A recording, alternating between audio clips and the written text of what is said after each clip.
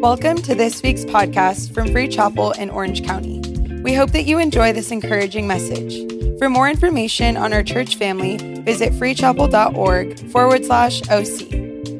We're going to begin a series and we're going to track through a portion of the journey of the Israelites out of Egypt and their journey to the promised land and what we can learn from that and how practically applicable that is to our life.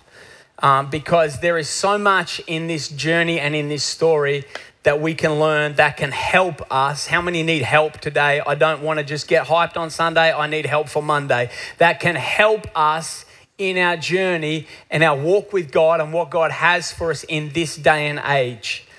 We look at a group of people chosen by God that were living in an incredibly depraved society. Does it sound familiar? We're looking at a group of people whose God's hand is upon, but they are dealing with multiple challenges. They are oppressed, they are in captivity, and at this point where we're going to pick up the story, they are in Egypt.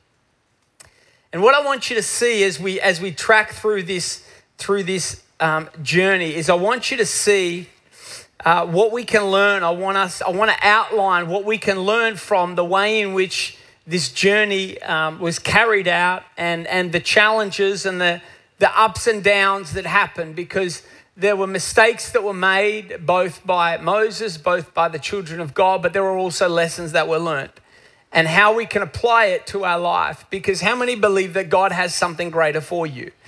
And 6 of you, awesome. I'm incredibly encouraged by those 6. We talk about it and we use the terminology, and this is where we get it from. We talk about the promised land.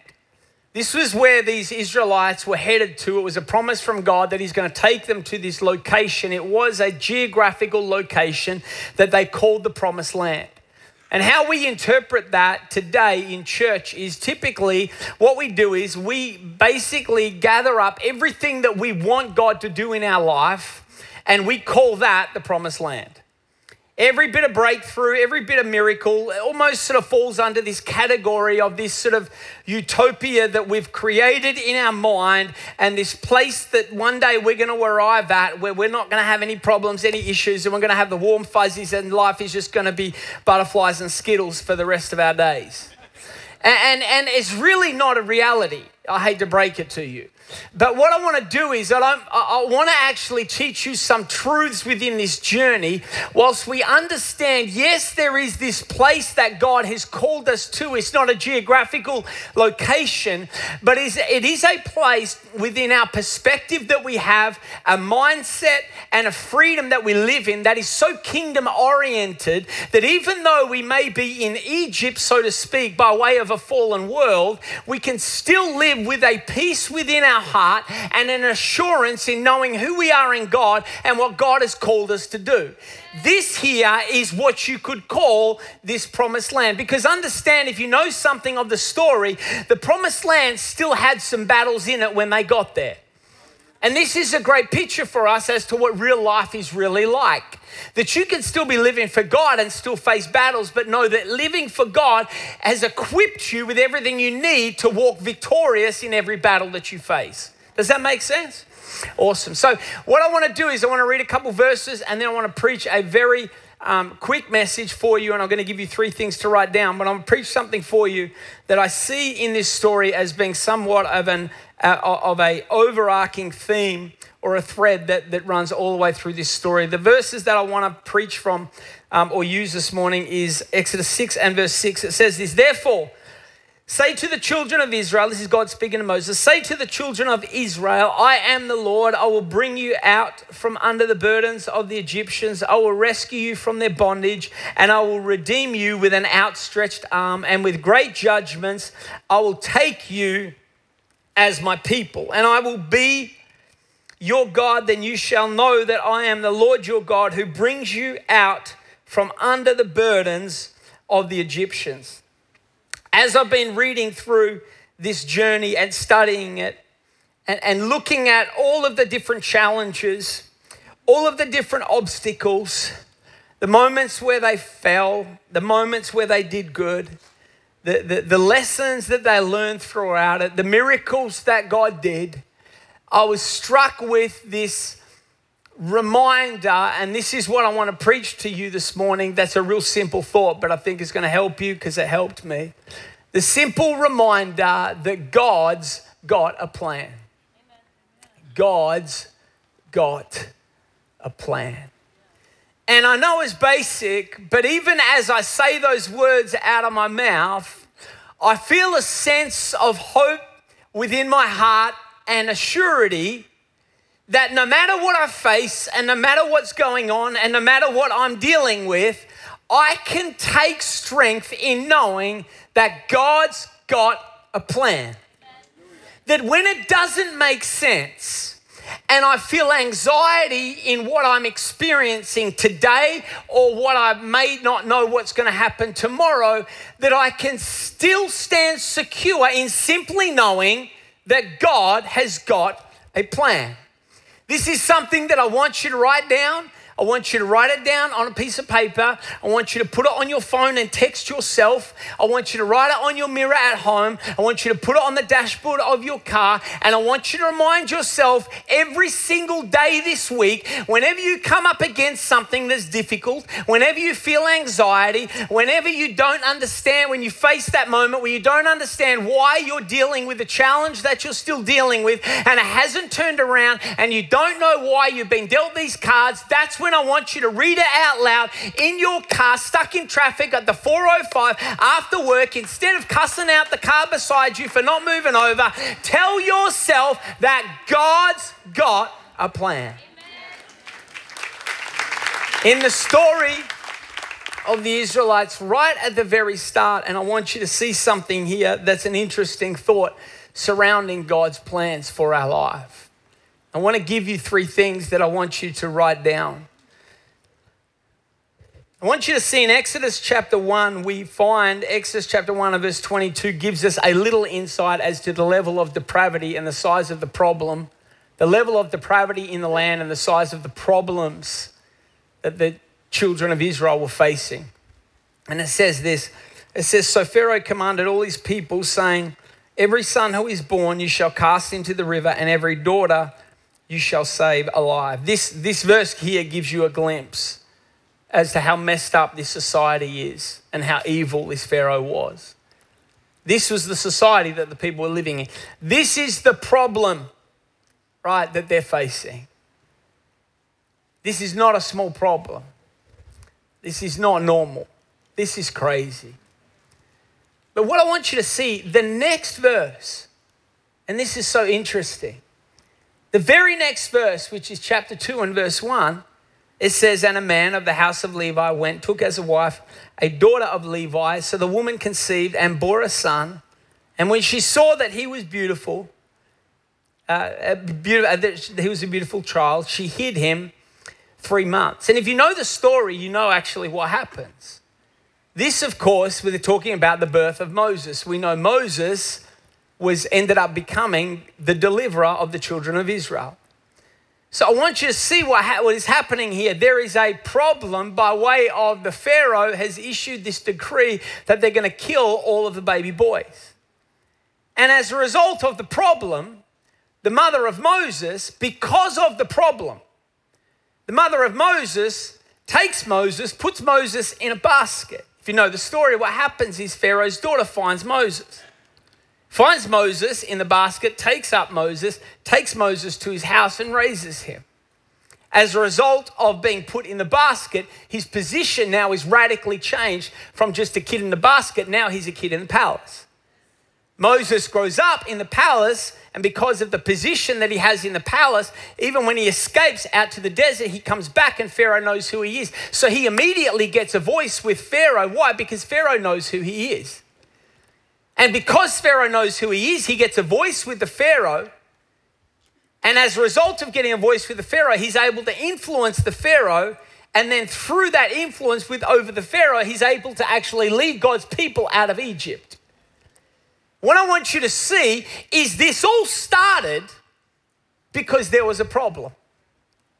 If there was never a problem, Moses' mother would have never had to put him in the basket. The first thing that I want you to write down surrounding the idea that God has a plan is I want you to write down that my problems play a part. My problems play a part. And I know that sucks. And I know you hate to hear it. And you don't want to write it down, but I want you to write it down anyway. Because I want you to see that more often than not, the problems that we face are setups to the plans that God has. That sometimes your problems give your promise the little push that it needs to happen. Look at the life of David. The first thing that we think about when it comes to David is David and, say it like you're awake, David and, that's the first thing you think about.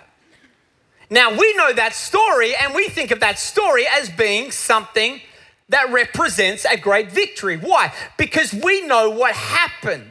We have the luxury of hindsight. We can look back and we know David and Goliath represents a victory because that's what David had. But how many know that when David fronted up to Goliath, David was not facing a victory yet. David was facing a problem. And look at what happened in David's life. Because of the problem, it created an opportunity for a victory. And because of the victory, David's position was elevated and he was set up to become king. The turning point for David's life was a problem. Think of the life of Daniel. Finish this for me. Daniel and the, say it like you're awake, Daniel and, now same thing. We think of Daniel in the lion's den as being something that was a victory. It represents a victory. Only because we know what happens. But how many know that the lion's den, facing a lion's den, you don't need to be too smart for me to tell you, that's somewhat of a problem. If you didn't know it, but lions eat people and we are people. This is a problem. But I want you to see, because I'm painting a picture for you as to how God's plans are outworked in your life. And many of you are praying away something that God is trying to use to position you in the plans God has for you. Now, I'm not saying don't pray. You might be facing problems. I'm not saying don't pray, but I am saying pray prayers based on scripture and say, God, your kingdom come, your will be done. Because God's will for you in that moment may not be that the problem disappears straight away. It may be that the problem is the very thing that you need to grow through, to set you up, to be what you're going to need to be in order to walk in God's plan for your life. My problems are a part of it. And I think this is a lesson that we as the people of God need to learn, because we are too weak when it comes to challenges. And we take a hit and we freak out and we question our faith and we get rattled and we wonder where God is and we start praying. And I think all of that's great and I'm all for prayer. But don't think that the plans that God has for your life are so fickle and so frail and so surface that the next problem you face is going to thwart what plans God has for your life.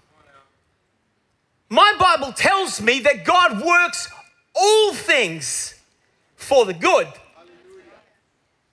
All things means what? All things. Do you know what's included in all things? Problems.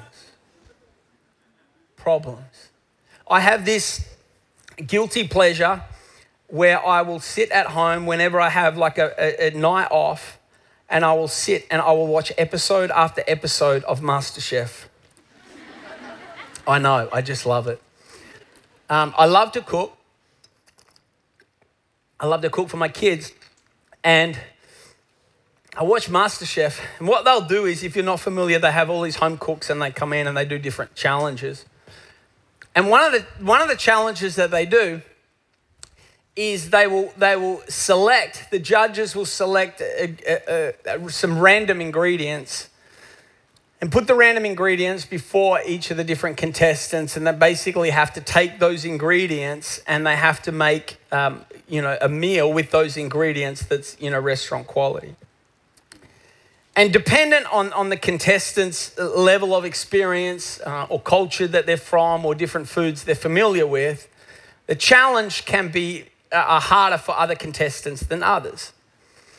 And what happens is you'll have one contestant will come in and the ingredients will be presented to them and they'll freak out because they have no idea. They've never seen a particular ingredient before. They have no idea what it goes with and they're scrambling trying to pull something together. But you'll have another contestant that will walk in and they'll see these ingredients that some of them, whilst they were random to the first contestant, the second contestant will see them and will be very familiar with them.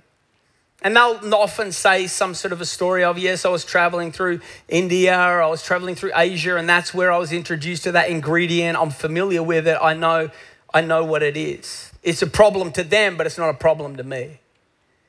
This is how God works, because what happens is when we are looking at, if you like, the ingredients of everything that we're dealing with, and included in those ingredients are problems that we look at and we wonder, God, how are you going to work this into the plan you have for my life? You need to be reminded that when Jesus hung on a cross, Scripture tells us that he took everything on himself when he went on that cross. Every bit of pain, every bit of hurt, every bit of torment, every single thing that you feel as a result of your problems is not new to God. So when God walks in and he sees the ingredients before him, that being our issues and our problems, God is familiar with it because he's already walked in it when he hung on the cross. It's not new to him. So what God can do is he can look at this problem and say, you know what? I'm going to use all of that because this has not caught me by surprise. I know exactly what that feels like. I know exactly what's going on here. I felt that on the cross. And if you'll trust me and give it to me, I will work it together and I'll use this mess to become a message for your life. And this problem will play an integral part in my plan for your life. My problems actually play a part. They play a part.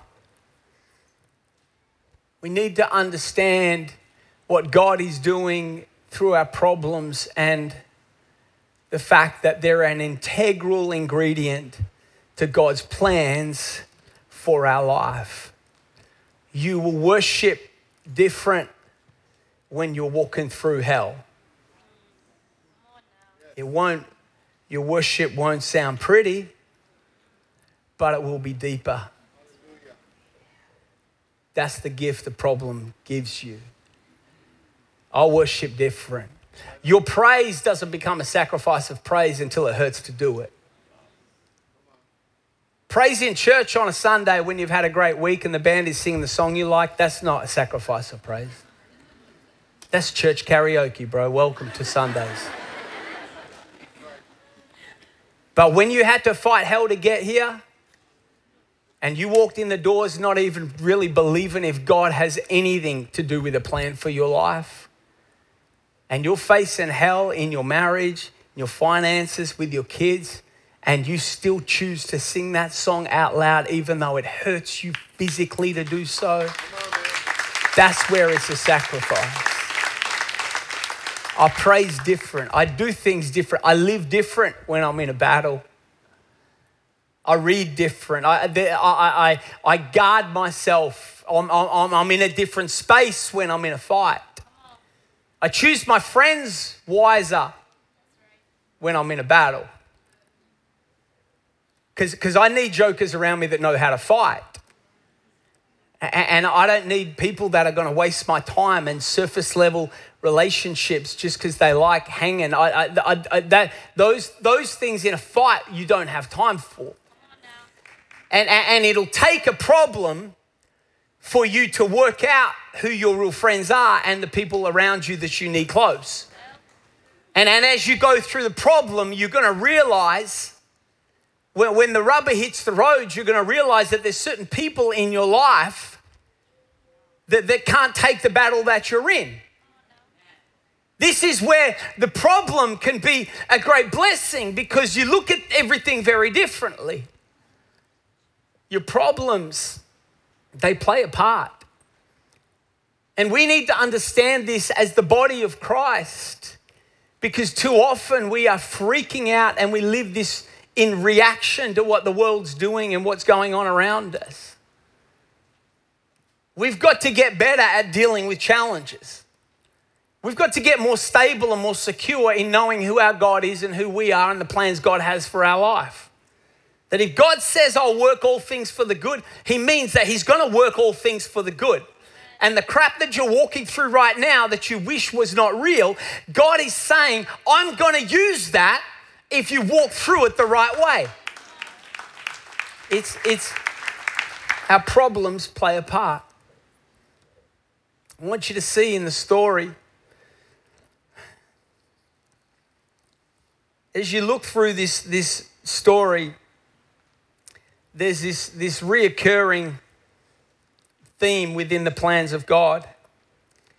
You see it in Exodus 15, verse 23 to 27. You see it again in Exodus 16, verse 12, and so on. Exodus 15, verse 23 to 27 is where the Israelites come to that place where God makes the bitter waters sweet. They came to a pool and they went to drink from it, but it says the waters were bitter, and it said that God made it sweet. And it actually says there in verse 25, it says there it was at this place that the wording is that he tested them. And then in verse 26 again, it says, he said, if you will diligently heed my word or heed what I say. Further down in Exodus chapter 16 and verse 12, it says, and you shall know that I am the Lord. And if you follow this journey that the Israelites are on and God's interaction with them, you see that God is more focused. He is less focused on what God is going to do for them, and he's more focused on what he's trying to do in them. Because there's no need for God. Understand, God is God, right? And he's pretty good at being God. He doesn't really need our help. I know that's a sobering thought, but it's true. He doesn't need our help. He created the world in 7 days. Like, you know, he just spoke stuff and did it. He doesn't need Moses to strike the rock to get water out of it. What are you doing, God? Why? He doesn't need him to do that. He doesn't need the blind man to go and wash the mud off his eyes to be healed. He could just do it. You ever think, God, why are you messing with me? Just do it. Just, what are we doing here, you know? Why is there this theme all throughout Scripture? Because he understands the connection between our obedience and our breakthrough. And the obedience, in order to walk in obedience, what walking in obedience is doing, it's not like the obedience unlocks the breakthrough as much as the obedience unlocks me. Right? And because in order to be obedient, I've got to set aside my ways and embrace God's. Because my ways and his ways are different. And I'm very good at locking into my ways. I have great ways. Just between you and me, I think I've got some pretty good ideas on what God should do with my life. Do you feel the same? I do. I think if God would listen to me sometimes, I feel like I could really help him out. Because I feel like he takes me down roads that were very unnecessary. And I still fail to see how helpful that part of the journey is to my life. And I have some things written down on my little list of where my life should go and what my 5, 10, 15-year plan should look like, but he doesn't seem too interested in it. And this is what we do. We take, this is what our prayer list more often than not is made up of. Our prayer list is made up of my ways. But we know, Isaiah tells us, that my ways are different to his ways. And that's where I get stuck embracing his ways because I'm so hanging on to my ways. But what I need to be reminded of is his ways are not just different, they're better. Okay, and you will let go of your ways and live a life of surrender that will set you up for purpose and blessing like you've never known if you will start to believe, truly believe in your heart that God's ways are better. And your ways might be good according to your standard of good, but God's ways are good according to his standard of good, and his standard of good is better than yours. And if we would surrender our life completely, and this is something we have to do daily, that's why Paul said, I take up my cross daily, we would lay aside our ways that more often than not are getting in the way of what God wants for us. And we would much quicker embrace God's ways. But this journey I want you to see for the people of God and the journey that God was taking them on was less, they were so fixated upon what they were going to get from God. They were so locked into, we want this, we want to get there, we want to be here. They were so focused on what they were going to get from God. God was focused on what he was trying to do in them. The second thing that I want you to write down about God's plans for your life is that everything is personal. Everything is personal. He's not trying to do something for us. Remember we talked about it when we were talking about freedom last month. There's not something God wants to do for you, it's something that God wants to do with you. But if God's going to do something with you, he's got to do something in you. And if we would understand this and understand that there is a personal work that God is doing in my life, that is actually preparing me for the next season that I'm going to step into. And the longer we reject the work that God's trying to do in us, the further we delay what God is trying to do for us.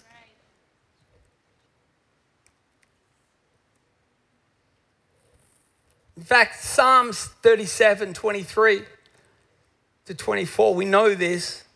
You hear me say this a lot. It's a scripture for my life. That the steps of a good man are ordered, they are established or firm or certain by the Lord. And he delights in his ways. Though he fall, he shall not utterly be cast down, for the Lord upholds him with his hand. He delights, it means he's pleased, it means he takes pleasure in his ways. God is so desperately trying to do a deeper work in us to prepare us for what he has for us. In fact, in this story, and we'll look at it in the coming weeks, in this story, the very reason they missed out on walking in the promised land, that generation that did, was because they would not embrace the work that God was trying to do in them. And we are so transactional in how we think about God. And we too often think of God like this Santa Claus or this genie in a bottle, where if I do this, then you do that. But he's so relational, he's so personal, he wants to take us on a journey, and it's a journey of working who we are to prepare us to be able to handle what it is we want. And so many people that, especially single people praying for a spouse, and they're saying, God, bring me a hot wife. And a better prayer to pray is, God, mold me and shape me into the man of God you want me to be, that a hot wife will be attracted to. Well, it's Sunday, so let's say a woman of God. You know what I'm talking about. Don't email me. But it's a better prayer to pray, isn't it? Married people know what I'm talking about. Because you don't understand, often we don't understand what it is we're praying for. And so many single people are praying, God, I want to get married. God, I want to get married. And then do you know what happens? The moment you get married, you want to snap the neck of the spouse that before you got married, you loved them. That's just what marriage does. Don't look at your spouse. Just keep eyes straight ahead. I'm helping you. It's just the truth, isn't it? Do you know why? Because the enemy hates marriage. He hates it. He hates marriage. He hates the nuclear family. That's why he's trying to destroy it in society right now. He hates the foundation that it is and the stability that it is for kids. He hates the identity that they get through the nuclear family and the stability of that structure. So he comes against it and he attacks it. But that's why we have to embrace the work that God is trying to do in us to prepare us for what God has for us. The same happens with business people. So many business people, they want to grow their business, but they're not allowing God to do the work in them to be able to handle the level of business that you have right now. If you're not stewarding what you have right now, you can't believe for what God has for you next. This is how God's plans work. But we have to embrace this work that God is doing in us. What is God working on in you right now? We should all be able to answer that very quickly, because I bet you could answer quickly, what are you praying for? What are you believing for? I want this, I want that, I want that, I want that. But how quickly can you answer, what's God speaking to you about in you? Remember the verse, Philippians chapter 1, verse 6. We love this, we quote this. All right, you'll be able to probably finish it for me. You ready? It says, well, this is how we quote it. Let's look at how we say it, and then let's look at what it really says. It says, being confident of this, that he who began a good work is faithful to complete it. That's how we quote the verse. Have you heard that in church before? You probably heard me say it. He who began a good work is faithful to complete it, and God's going to get it done. And we quote that in prayer meetings, and we quote that and we pray that over situations that we want God to change. But we're quoting it wrong, because it doesn't say confident of this, that he who began a good work is faithful to complete it. It says that he who began a good work in you will be faithful to complete it. Where's the work happening? In me. But we misinterpret it as being the focus of God's faithfulness is to complete a work that God's doing for me. God didn't say he's doing a work for you. He said he's doing a work in you. And then you know what? It gets worse. Listen. It gets worse. Don't you hate it when scripture goes from bad to worse? And will carry it on to completion until the day of Jesus Christ. Do you know that God is going to be working on you and dealing with your crap forever? Dear Jesus, that sounds exhausting, doesn't it? But it's true. And you know why I say it like that? Because you may as well embrace it now. Because that joker's not going to let up on you tomorrow. He's going to keep riding you until the very last day of your life. And even then, you're still going to be growing if you will embrace the work that God is doing in you. When it comes to God's plans, it's all personal. It's all about what he's doing in me. Focus your prayer life on God. Show me where I need to grow. Holy Spirit, speak to me. And then you will be amazed. You will be amazed at the things that will just fall into your lap simply because you're ready for them. The last thing I want you to write down. First one is problems play a part. The second is everything is personal. And the third is patience is essential. I hate this point so much. I don't like being patient. I'm not good at patience. I don't know where my daughter learnt this, but she actually says to me now, she's 4 going on 27. And literally she said to me the other day, I was in the car and I I was waiting to go in through the car wash, and the person in front of me was demon possessed and didn't know how to drive. And